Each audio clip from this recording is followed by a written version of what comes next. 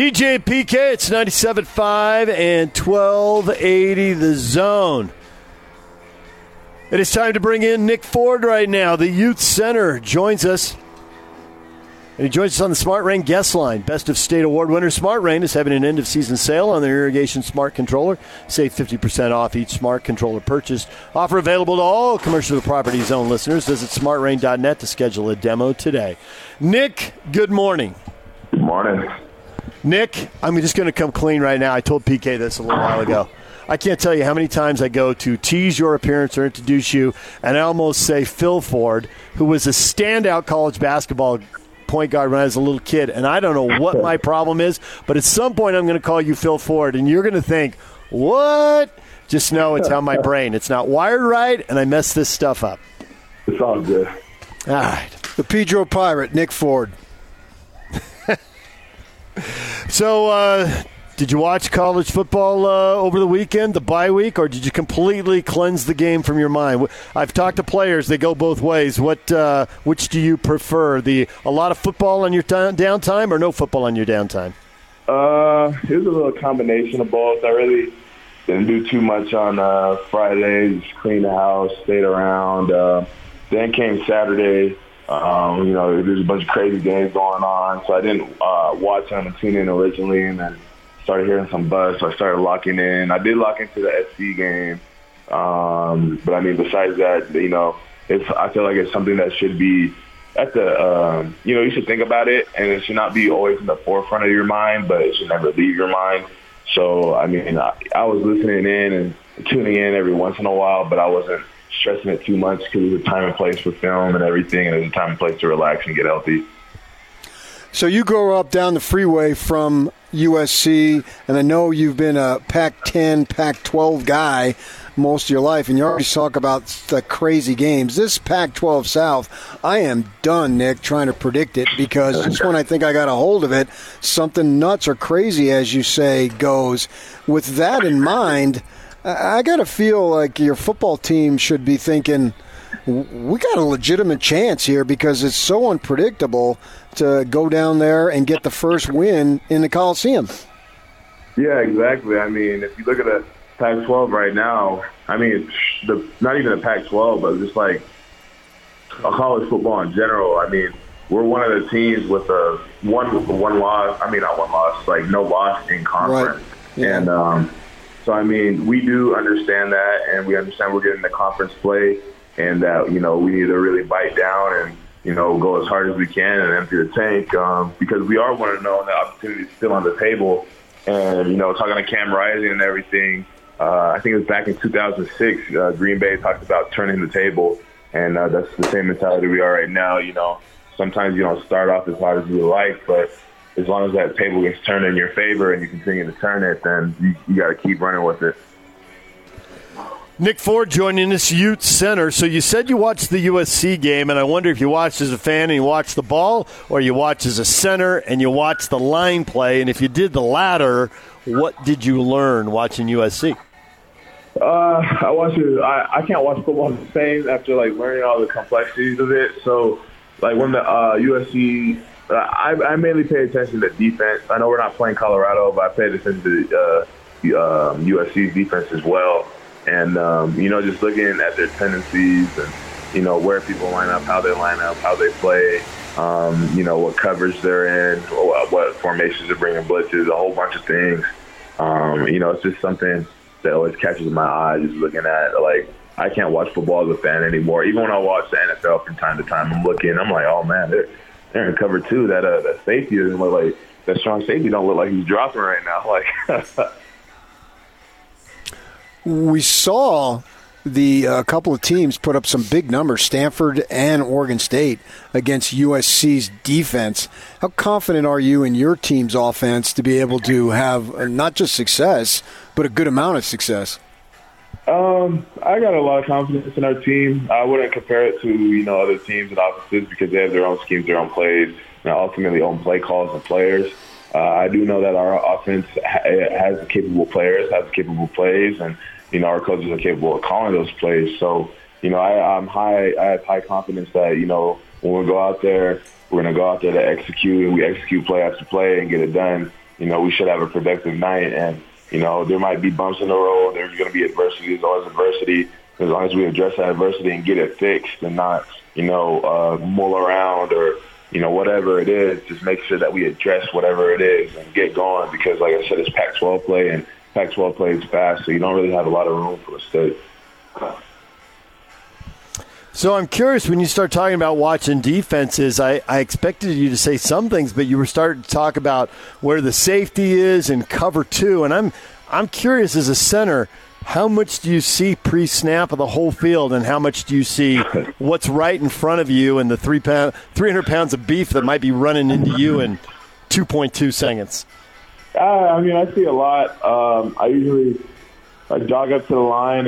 As I'm jogging up, I kind of get a feel on the box. I look for the general box, how many D linemen I see, how many linebackers I see.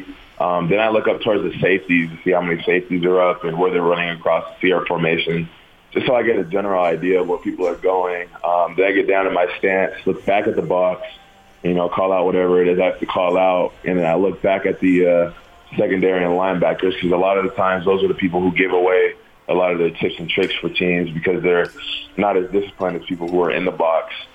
So, I look back over there.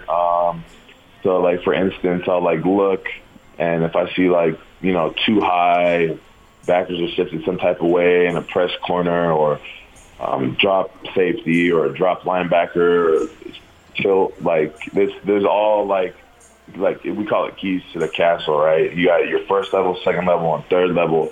And the more keys you see at different levels, the higher the probability of a certain blitz is coming. And that's kind of how a lot of centers think. If you ask any center, especially who has a higher knowledge, who looks at secondaries, that you could read a defense, and it doesn't mean you know what they're going to do, but it pretty much puts you in a place where if you've done enough film study and you've seen a lot of tendencies, you kind of get a feel for what's going to happen.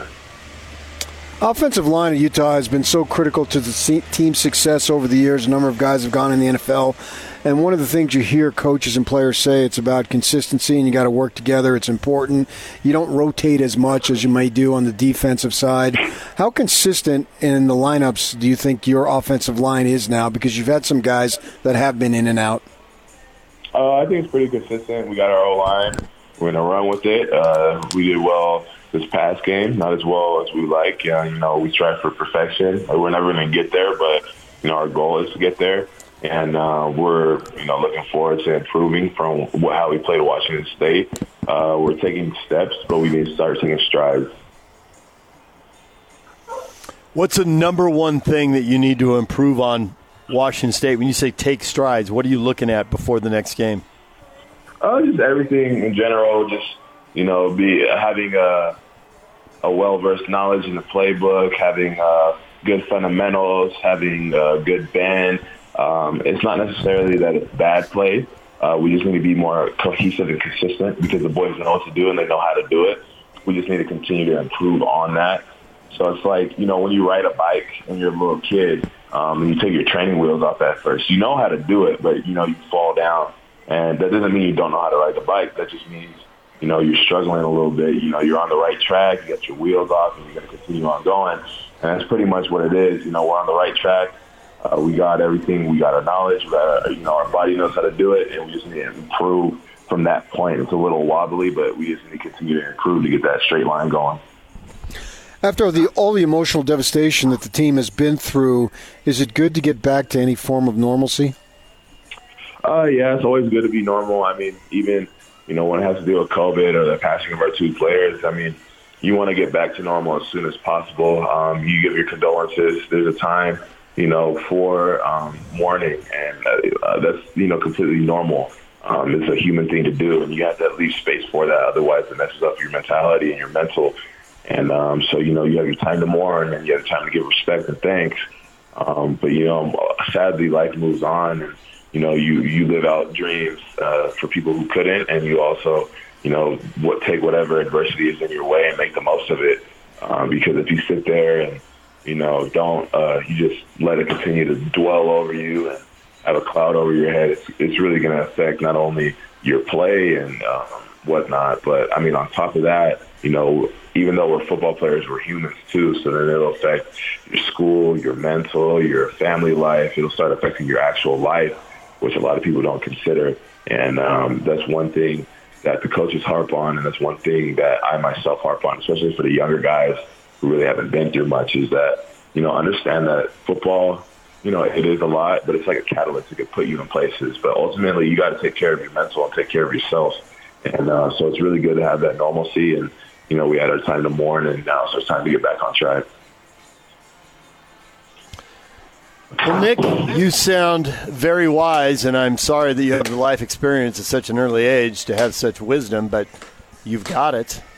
So yeah, for sure. Thank you. Well said, well spoken. Sorry you've had to go through all the stuff you've had to go through to get it. Yeah, I mean, it's all good. You take it with a grain of salt. I mean, some people go through it, some people don't. Some people grow up fast, others, you don't. And it's not nothing to hold over anyone's head, like, oh, you're acting like a child or whatnot, or you don't know the lessons I learned. It's more about teaching and making sure everyone's all right and, passing that knowledge along so that way someone doesn't have to experience a tragic event or a struggle. So that way when they see it and they're prepared for it and, it's just better for them in the long run, then, it just helps everyone out. Nick, thanks for your time. We appreciate it, and we will talk to you after the USC game. You're going to have to get more tickets, man. First San Diego State now. I already got about like 20-something. There you go. We're going to keep climbing. All right. Thanks, Nick. I appreciate it. Thank you. Nick Ford, Youth Center, back to Southern California for another game. Thanks for including me. I appreciate it. I'm sitting right here. Why not we appreciate it? You had a microphone. You can say I appreciate it, too. I didn't want to speak for you. Why not? You're the guy who takes us in and out. You're supposed to. Nice team player. Nick, if you're out there anywhere, we appreciate it. Jeez. You just made a guy miss a putt on 7. I probably did. All right, DJ and PK, it's 97.5 at 1280 The Zone. Yak, I was yelling and missed what you said. What was that? Oh, just hurry up. Okay. Nothing specific. Shut up, I think. All right, coming up next, Blake Anderson, Utah State football coach. They're heading into their bye week, and we will talk with him next. Stay with us.